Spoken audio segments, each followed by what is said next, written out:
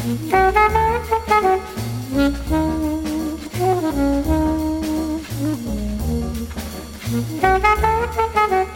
everybody, and welcome to the 10th episode of MTG Fast Finance, the podcast that brings you magic-related financial information without ever actually being that fast. MTG Fast Finance is your weekly podcast covering the world of Magic the Gathering, finance, collection management, and speculation. I'm your host, James Chilcott, aka MTG Critic on the interwebs. My co-host is Travis Allen, aka Wizard Bumpin', and we're here to help you guys make and save money playing our favorite game, Magic the Gathering. Good evening, everybody. Looking forward to our podcast this week and everything we have to talk about. The show is sponsored by MTGPrice.com, the leading MTG finance community. Sign up today at MTGPrice.com to manage your collection, track your specs, and read articles by some of the best financial minds in the hobby. Travis, break it down for us. What are we doing today? James, this week we have 4 segments. Our first segment is the top movers, where we will look at the cards that have seen the largest changes in price in the last week. Section 2 is our cards to watch, where James and I will point out the cards that we've got our eyes on as potential moneymakers. Segment 3 is where we will look at the metagame week in review. This week we have the Modern Mox from last weekend. And finally, segment 4 is our topic of the week. This week, we're going to continue to discuss the Shadows over Innistrad spoilers that have been coming out and what those hold for us financially.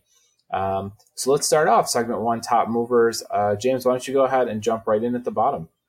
Well, our first big mover of the week is Triskelion, Legends Rare edition specifically, continuing its move up as a reserved list spike.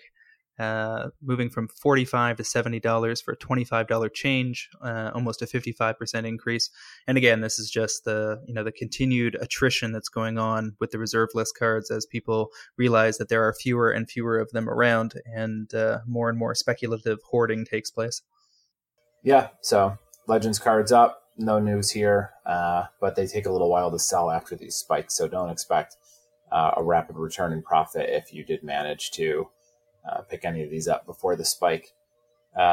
Next up is Birds of Paradise, specifically the foil copies from Ravnica. We've seen these go from 12 to 20 this week for about a 66% gain. I think foil Birds of Paradise across the board have been creeping up. They've sort of always been creeping up. I'm guessing the Ravnica ones got down to their last handful of copies and somebody finished it off. It's funny because just a few days ago, I had somebody message me and ask about the 7th edition foil ones because those were getting very low stock as well. So if you haven't finished off your foil birds yet, now's probably the time to do it. Just pick any of them that look decent to you and go with it, because I would not be surprised to see the other printings of this fall into line shortly.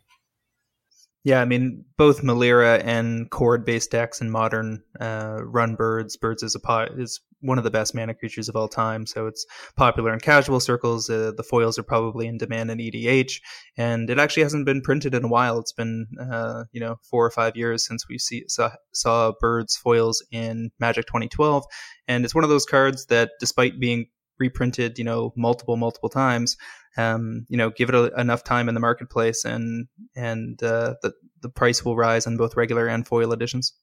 All right, so our next card this week is Cryptic Gateway foils, an onslaught rare that is in low supply and occasionally played in EDH decks, moving from $5 to $11 for a 120% increase. Definitely a sweet spot to get out if you've got the opportunity. Yeah, Cryptic Gateway, just another one of those Commander EDH cards where you see that supply losing liquid copies to attrition. So we have one of these pop up every week or so. No big surprise here. Following Cryptic Gateway is Seachrome Coast from Scars of Mirrodin. This is the foil copy again. Has jumped from 10 to 26 this week for a little over 150% gain.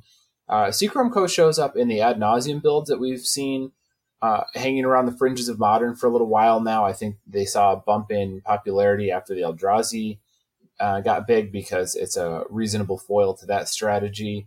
In addition to that, blue-white has historically been a very powerful combination of cards, or a combination of colors, and I think that players who are looking to play that color strategy in Modern have been picking these off one at a time. And again, we finally saw the last few copies slip away. I'm not pegging really any other decks other than Ad Nauseam as being the catalyst for this, which is why it's not a really tremendously large spike. It's more just the last liquid copies are finally disappearing. Yeah, and I mean, this is a set that came out in 2010, so Scars of Mirrodin lands. Not a surprise to seeing them start to gain some momentum. Mm-hmm. All right, so next on the list we have another reserve list card, Hall of Gemstone out of Mirage, moving from $5 to $12 for 140% gain. Another card that's slowly, steadily going to eke its way up, but given this spike, if you've got copies around, feel free to trade them out. Yeah. Again, I'll be impressed if you guys can get that much more. I mean, if you bought in pre-spike, you made money, but you may find these are difficult to move. So when you hear us week after week list off these Legends and Mirage and Arabian Nights cards that have seen pretty large jumps in value, just realize that it takes some time to get out of them and actually realize your profits. The following Hall of Gemstone is the foil Time Sieve. We got a lot of foils this week. From Alara Reborn, we've seen this go from 6 to 28 for over 350%. Alara Reborn is 7 years old now. Time Sieve is a combo piece that allows you to make infinite turns. The foils are going to be popular with modern brewers, again, with commander players who are jerks. Again, just copy keeps getting plicked away, and then suddenly you have a huge spike because the last one goes, and somebody relists at a ridiculous price. I see no proof that Time Sieve is making any sort of real run at Modern right now, but there you have it. Yeah, I mean, in these kind of cases, folks, keep an eye on closed auctions and bins on eBay for a couple of weeks after the spike to try to gauge whether the new price is going to hold. Before you decide whether to get in or out, regardless of what move you're making, you want to make sure that the price is real. If it's not, then it'll eventually settle back down as copies are acquired from buy lists and through collection purchases, and they pop back up on TCG Player and drive back down to the median. Yep. So last on our list this week, our biggest mover was Elvish Archdruid foils. Specifically, we're talking about the M10 editions moving from $3 to $15. That's a 400% gain, likely on a combination of both low supply and elves becoming an increasingly viable tier 1.5 modern deck that's likely to have legs after the Eldrazi leave the system. There are several versions of these foils that have not moved as much, so you might want to take a look at those in the case where they may dry up as well.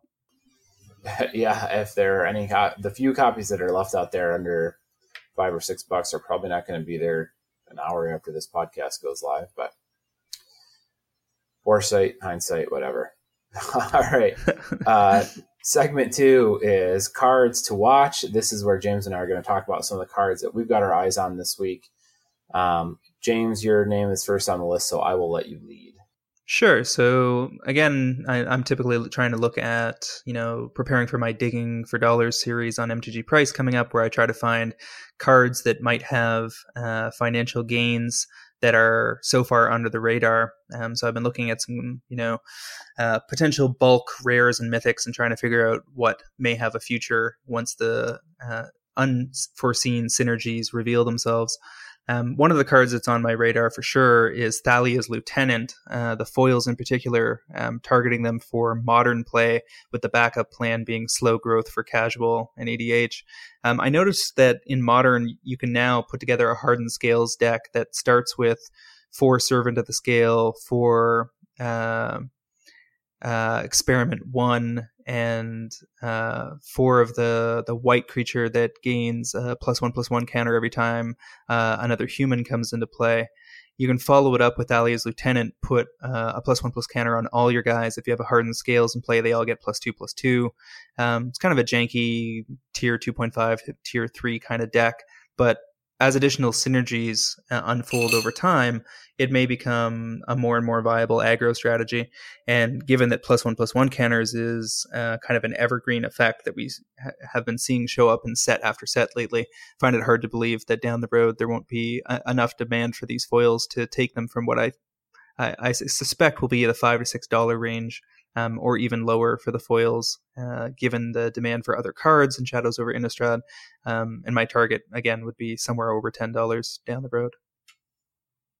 Modern has been wanting for a humans deck for some time now. I recall Sam Black brewing some modern human lists years ago now at this point, because I think it was Mana Confluence finally put 25 color lands in the format for tribal strategies with things like City of Brass and Cavern of Souls, Ancient Ziggurat. So Thalia's Lieutenant certainly adds fuel to that fire, and it's only gotten better in the last few years. So it'll be curious to see if we eventually see something come out of that. These synergies, tribal synergies, just keep getting pushed and pushed. And one of these days we might end up with one. Well, we did end up with one that was good enough for Modern. It was called Eldrazi, but maybe we'll get one that plays a little differently.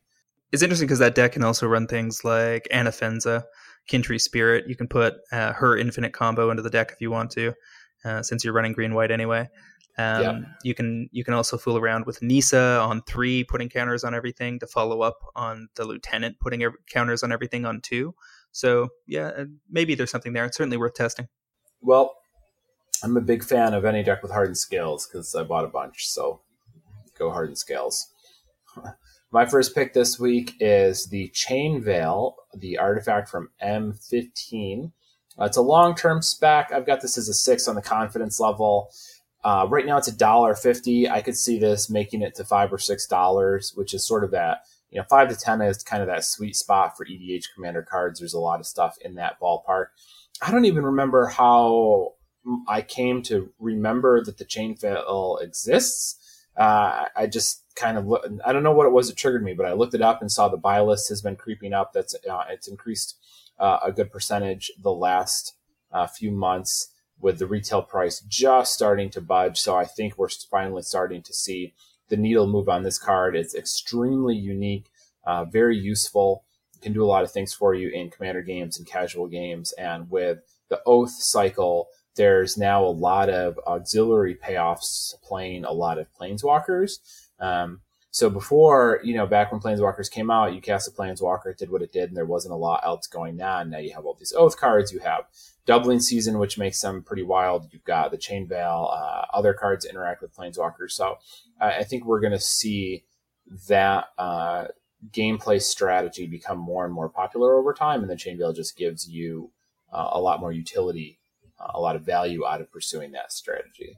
Yeah, fair enough. And it's also interesting that on TCG and eBay, across both of those platforms, there's something in the neighborhood of 25 to 30 foils available for under $10.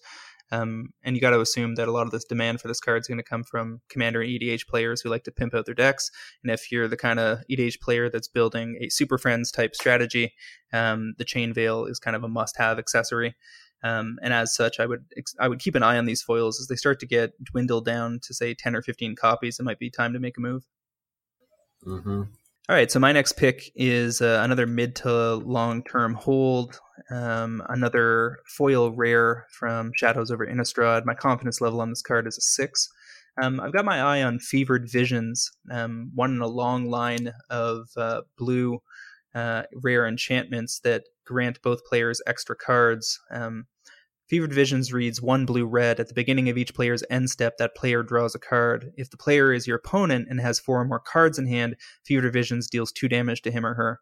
So there's a couple of interesting things here. First of all, it's that magic 3 casting costs or less. That means it could potentially show up in some low-tier deck in Modern, alongside something like Sphere of Influence or Dictate of Kruphix or other Howling Mine effects. This is better than most Howling Mine effects because you draw a card before your opponent does, which has always been the issue with those cards. And it has additional upside if they're holding a lot of cards, or you can lock them out with things like Thalia or Meddling Mage or Eidolon of Rhetoric. If you can get them stuck with a bunch of cards in hand, then this thing becomes a black vice and starts to really shut them down. Just to finish up, I can see the foils going from what I assume will be $2 or $3 to start with, potentially even getting lower as demand is focused on other cards in the set. And I would easily see these foils going over $6, say 2 to 3 years down the road. I find this card very amusing from a prison style strategy that just attempts to strand cards in your hand and uses this to chip away at you. I like that. It's amusing. My second pick for this week is Life from the Loam. I'm looking at this as a mid to long type card. I've got this as a 7 right now on the confidence level. Modern Masters copies, but really any of them work. They're hanging around $10 or so right now. I like this up to about 15. I think is pretty reasonable.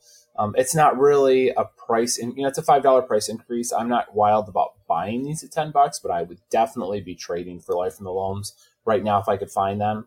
What triggered this most recently is the printing of was it Gitrog of the Death Pad? I don't know, that big the Gitrog monster. The Gitrog monster. Yep. Yeah, Frog Horror. Which does a lot of different words. All of them make Life from the Loam sound pretty good. The current the current idea that I'm tickled by is Goryo's Vengeancing the Gitrog monster back into play, and then you can basically go infinite with Seismic Assault and Dakmor Salvage. All cards you will probably have to look up. But it's a cool concept. I'm not saying it's going to be good or anything, but I think that Gitrog is going to push people into Loam strategies again. Loam has already been increasing for quite some time, and this is just more fuel for the fire. So not a card I'd be buying into right now, but I would be trading for any copies I could find at F&M. Yeah, I mean, Life from the Loam is one of these cheap casting cost, powerful, unique effects that really turns on a bunch of different graveyard strategies and dredge strategies.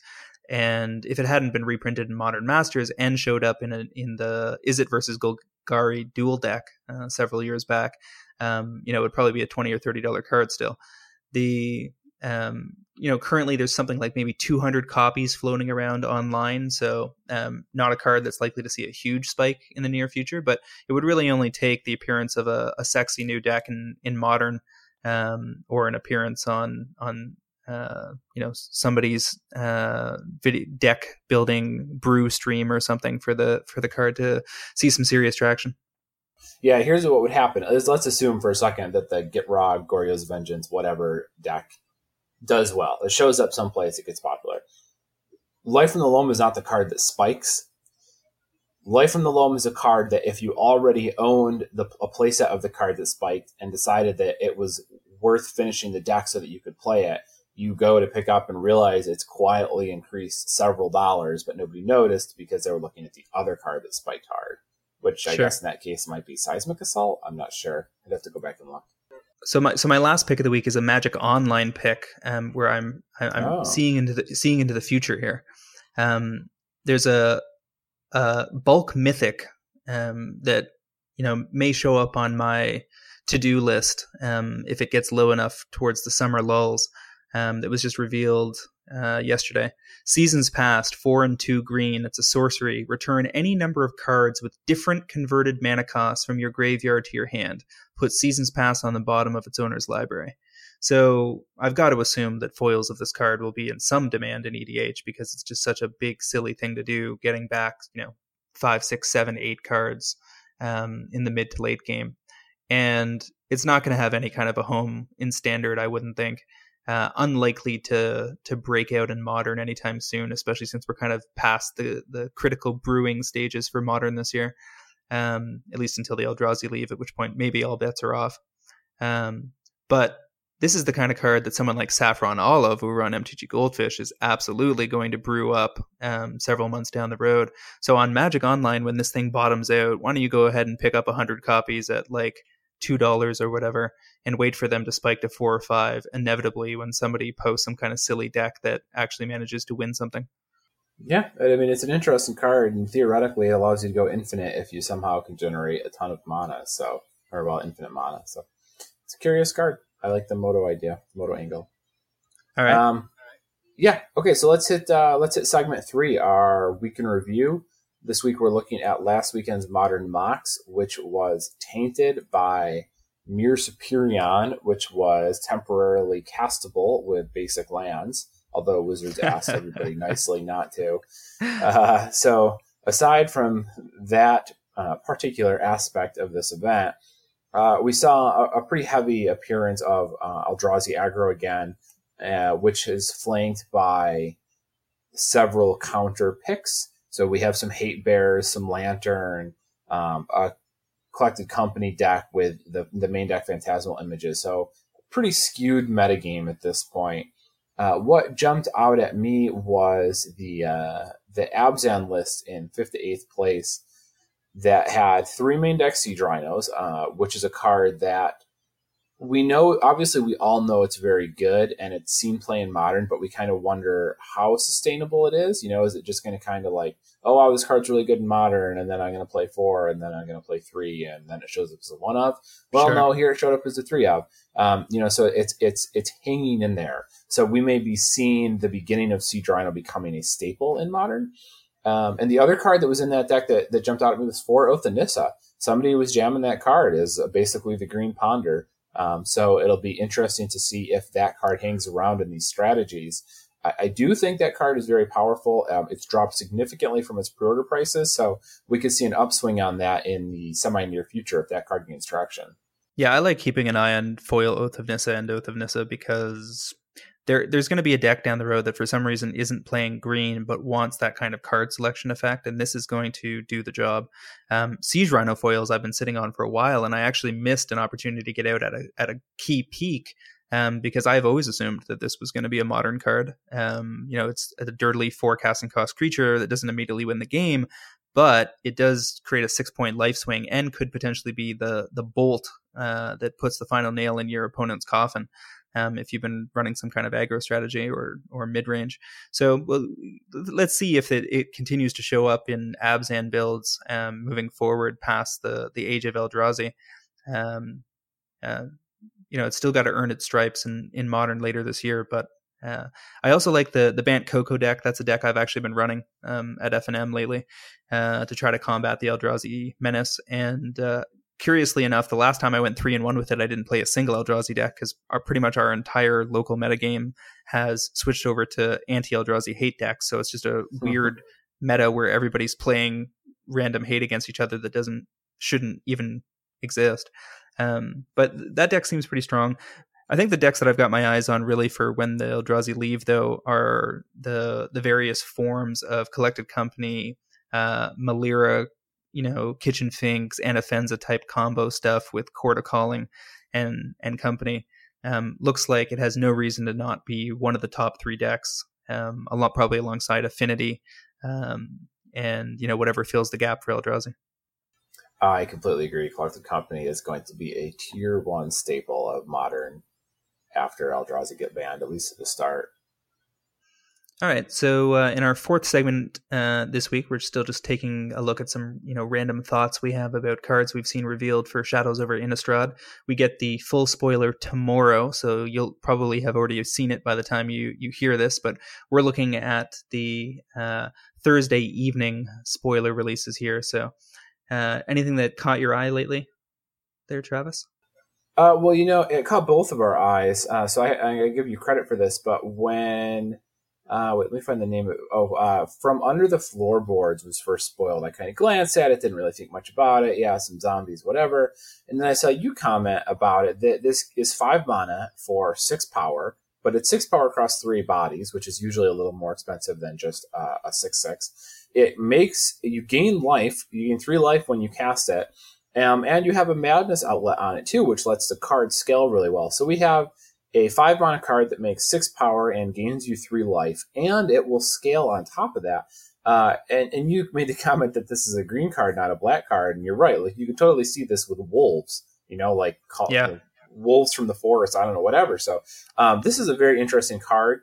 I think it could very well see play in Standard. Any card that allows you to further your board position and pad your life total on some of the more expensive spells is very useful, and being able to keep this going with like Jacing it at the end of their turn and slamming an army into play is pretty awesome. And this is especially amusing with Liliana of the Veil in Modern, although I'm not going to sit here and advocate for 5 mana sorceries in Modern. So I think the card is interesting. I think it's going to be really easy to sleep on this one, and we may see it end up being a lot more relevant than people initially imagined. Yeah, it's important for everybody to remember that this is a rare, and rares in big sets have trouble peaking over $4 or $5 unless they are extremely widely played. The mana bases are getting worse, so it's going to be hard for decks to run even the best of cards. Cards like Jace are probably going to see reduced play in the overall meta just because not everybody can afford the blue. But this card is even on Star City Games, which is, not the cheapest price in the market. This card is still at $2. So if you're interested in a playset of these, I would pick it up right away because I could easily see it hitting $3.99 by the time enough people get around to how fun this card could potentially be in Standard, in Casual, and EDH. The zombie deck looks like a real thing. With Undead Executioner on the table, this card doesn't make 6 power and toughness, it makes 9 power and toughness. Potentially more if you're using the Madness outlet later in the game.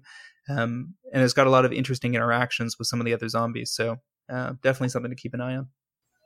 Mm-hmm. Wow, how about you? What jumped out at you? I like Altered Ego. This is the clone creature for X 2 green blue. Altered Ego can't be countered. You may have Altered Ego enter the battlefield as a copy of any creature on the battlefield, except it enters with X additional +1/+1 counters on it. So worst case scenario, for 2 green-blue, you're getting a copy of somebody else's creature that can't be countered. I could see if those foils get low enough, there might be some long-term hold potential for EDH. It could see some play in Standard, although I don't know what the green-blue deck looks like at this point. That's always the issue with these green-blue cards, is that if they don't support that color combination enough, and they rarely do outside of Ravnica block decks, these cards tend to just go straight to bulk. This is a bulk foil probably to keep your eye on in the summer. It might be interesting. I agree with all that, and the bulk foils is probably a good angle on these because it's going to be pretty solid in a Commander format where green-blue is far and away the best color combination. Clones are above their rate in that format, and not being able to be countered is pretty handy. Yeah, I'm hoping nobody figures out the Gitrog monster right away because it's currently sitting at something like $9 or $10 a copy. I'd like to see that fall down under 5, and then I'll load up a little, maybe 5 or 6 play sets for the long haul, on the assumption that in EDH it's going to for sure slot into a couple of different decks, and maybe somebody figures it out for Modern and makes it a real thing. Ooh, I really like Gitrog. This card is just cool, and everyone in my Facebook chat thought it was really cool and was interested and started talking about lists, which to me says that there's a lot of appeal there. Not every card that shows up is for all of us, but this one got us all talking. So this is really cool. There's a lot of cool things, and even if it's not there today, we could definitely see it show up in various places in various ways down the road. This is the card. It's 3 green-black. Death Touch 6/6. At the beginning of your upkeep, sacrifice the Gitrog monster unless you sacrifice a land. But you may play an additional land on each of your turns, and whenever one or more lands are put into your graveyard from anywhere, draw a card. So clearly that plays pretty nicely with fetch lands. It plays pretty nicely with Life in the Loam, like you said, and there's going to be a whole bunch of 2 and 3 card combos that can be built around it for EDH. Mm-hmm. Speaking of lands, James, what's your take on this rare cycle, the rare land cycle, the hand lands, perhaps? Well, LSV said, somebody asked him in his chat on stream last night, is this cycle playable in Modern? And he said flat out no. But I need to test it to be convinced, because the thing about these is, if you are just playing 2 colors in Modern, you could just run a whole bunch of basics, the appropriate fetch land, and 4 prairie, say it's blue-white, 4 prairie stream and 4 of this, and I fail to see how your mana is not going to be pretty much perfect every game. I guess my only thought about that is, if you're running a 2-color deck in Modern, was your mana in danger of not being excellent anyways?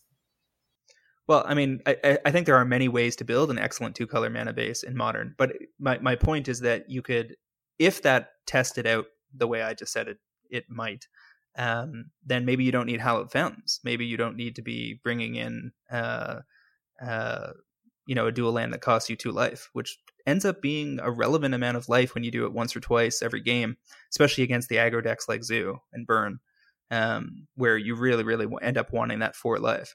So, I'm not high on these cards. I think they're going to sit in and around $4 to $6 for at least the first few months after their release, because they're going to be necessary evils in Standard at least.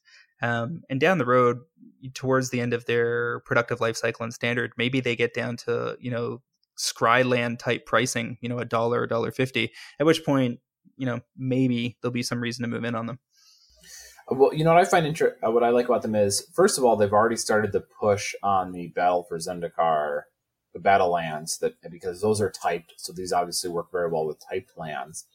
So if you haven't already gotten your BFZ lands, do not waste any time, because any of those could increase dramatically very quickly. But what I find curious about these is that they're very unexciting, right? Nobody's really excited about playing these cards. They're not cool. But what that means is that it may be very easy for these to fly under the radar.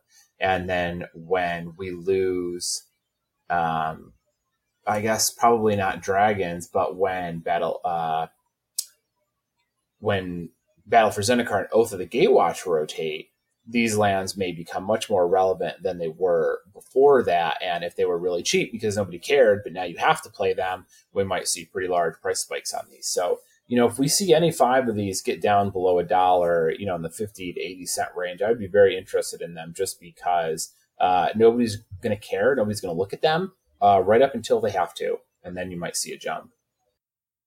Sure. Yeah, that all makes perfect sense. I mean, the Battle for Zendikar lands, most of them still have, 500 or 600 copies online, but we'll see what happens when people start realizing what decks are going to have a place in Standard and what those mana bases look like. If, there's what you're looking for to figure out which BFZ land you want to be on is the land that is going to get played by 2 or 3 of the key decks, where there's color overlap. So, is there a black-red vampires list and a black-red zombies list, and they're both good and they're both going to get played, then you probably need the black-red land. But if there's only one deck that needs land, I think that the current inventory may be able to stomach the demand. That's possible. So we were fooling around talking about how Jace Unraveler of Secrets plus Doubling Season is practically an instant win, given that it locks your opponent out from casting a spell every turn. That's an interesting one. Certainly something that could make Jace Unraveler of Secrets a target if it gets low enough and nobody else is playing it. Anything else that you noticed from the spoilers this week? No, that was about it. I mean, the Gitrog was probably the coolest card for me. Other than that, I saw a lot of rares that I wasn't that interested in. In general, I find that when Oath of the Gatewatch was being spoiled, I did not find the flavor particularly compelling. But I did think a lot of the cards were very interesting from a gameplay perspective. There was a lot of cards there I wanted to cast. And over the last several weeks, I've continued to talk about Oath of the Gatewatch cards in my picks of the week, because I think that is a very deep set on playables. With Shadows over Innistrad, what I'm finding that these cards are very interesting from a flavor and story perspective. Wizards knocked it out of the park again with the character of the set. But at the same time, there's not a lot of cards here I actually want to cast. It doesn't do a lot for me. So we may find that this set is actually rather shallow on playables. So I'm going to be keeping an eye on that as we go forward. But we all may be this set might actually be bad, but nobody has really noticed it because the story and the art is cool. Oh, I know one that's on my radar. Here's my last one for the week. So Asylum Visitor, 1 and a black for a 3/1. At the beginning of each player's upkeep, if that player has no cards in hand, you draw a card and you lose 1 life. You can also madness it into play for 1 and a black. So a lot of people look at this card and they think, oh, it's just another kind of bad Dark Confidant like Pain Seer that never paid off in Theros. But there's a couple of things that are interesting about this. First of all, assumably, if you're playing it in a deck that wants to be discarding cards and turning on madness effects, then you're basically getting this into play almost for free. Because if you, say, activate Jace, discard this into play, and draw a card, then you're up a card. If you're playing it in a deck that, say, has Avaricious Dragon and is emptying your hand every turn, keep in mind that at the beginning of each player's upkeep, if that player has no cards in hand, you draw a card and you lose 1 life. So as you flip the switch to your opponent, if they've got cards, fine, you don't get any benefit. But if they happen to be tapped out in the mid to late game, you could potentially get a bonus card and a life there. And then come over to your turn, you've got no cards in hand, you draw a card and lose a life. Being able to get 2 cards in between your turn and your next turn is a fairly unique effect. The fact that you can madness it into play is also fairly unique, and this card can still beat down. It's got three power. So if you're playing a really attrition-y match and this thing has somehow survived, it could potentially close out a game by itself. All of those lead me to believe that this might find a home somewhere down the road. In Standard, certainly there's a possibility because I think there's going to be a lot of madness action. I think Avaricious Dragon is an interesting card in the Black-Red Madness deck, so these two work pretty nicely together. And, maybe even in Modern. I mean, there are decks in Modern that want to clear out both players' hands, right? So this is, is there a better card to have on the table when all of the dust is cleared after that? I mean, what strikes me about this card is that 3 power. I mean, that just hits so hard. That's the difference between 2 and 3 is often multiple turns worth of attack. So I like that component of it. I also like, again, how well this plays with Liliana in Modern. I'm not sure how much that ends up mattering in the long run, but that does do a lot for you, especially because not only does Liliana let you get it into play without really paying for it, at least you're not actually down a card, but it also pushes both players to have their cards empty. So, in some of these Jund decks in Modern where Dark Confidant becomes a liability because the mana curve is a little higher, this actually gets kind of appealing because you can replicate the effect without having to worry about losing huge chunks of life. And it also lets you put it into decks that might want Dark Confidant and Emrakul for some reason. Yeah, exactly. So it's an interesting card. It's currently at $5 in Star City, so it's not time to be buying into this. You're going to be picking these up. If you pay attention to the vendors that tweet a lot in the Twitterverse, you'll probably be able to get some of their kind of, I just cracked 50 boxes, here's my greatest deals list. And this will be the kind of rare that'll be on there for like $1.75 or $2 a copy in a week or two. So just something to keep an eye on. Yep. All right. Well, I got nothing else that's really tickling me this week. How about you, James? I think that's a wrap for this week. Okay. So where can our fans find you? You guys can find me on Twitter at MTG Critic, as well as via my weekly articles on mtgprice.com. And again, I'm Travis Allen. You can find me every Wednesday at mtgprice.com. I'm on Twitter at WizardBumpin, BUMPIN, and I am on the occasional webcast Cartel Aristocrats. And James, congratulations. I think this is our first episode that's even close to half an hour, even though it's still over. Thanks, Travis, and we'll see you guys next week on another episode of MTG Not So Fast Finance.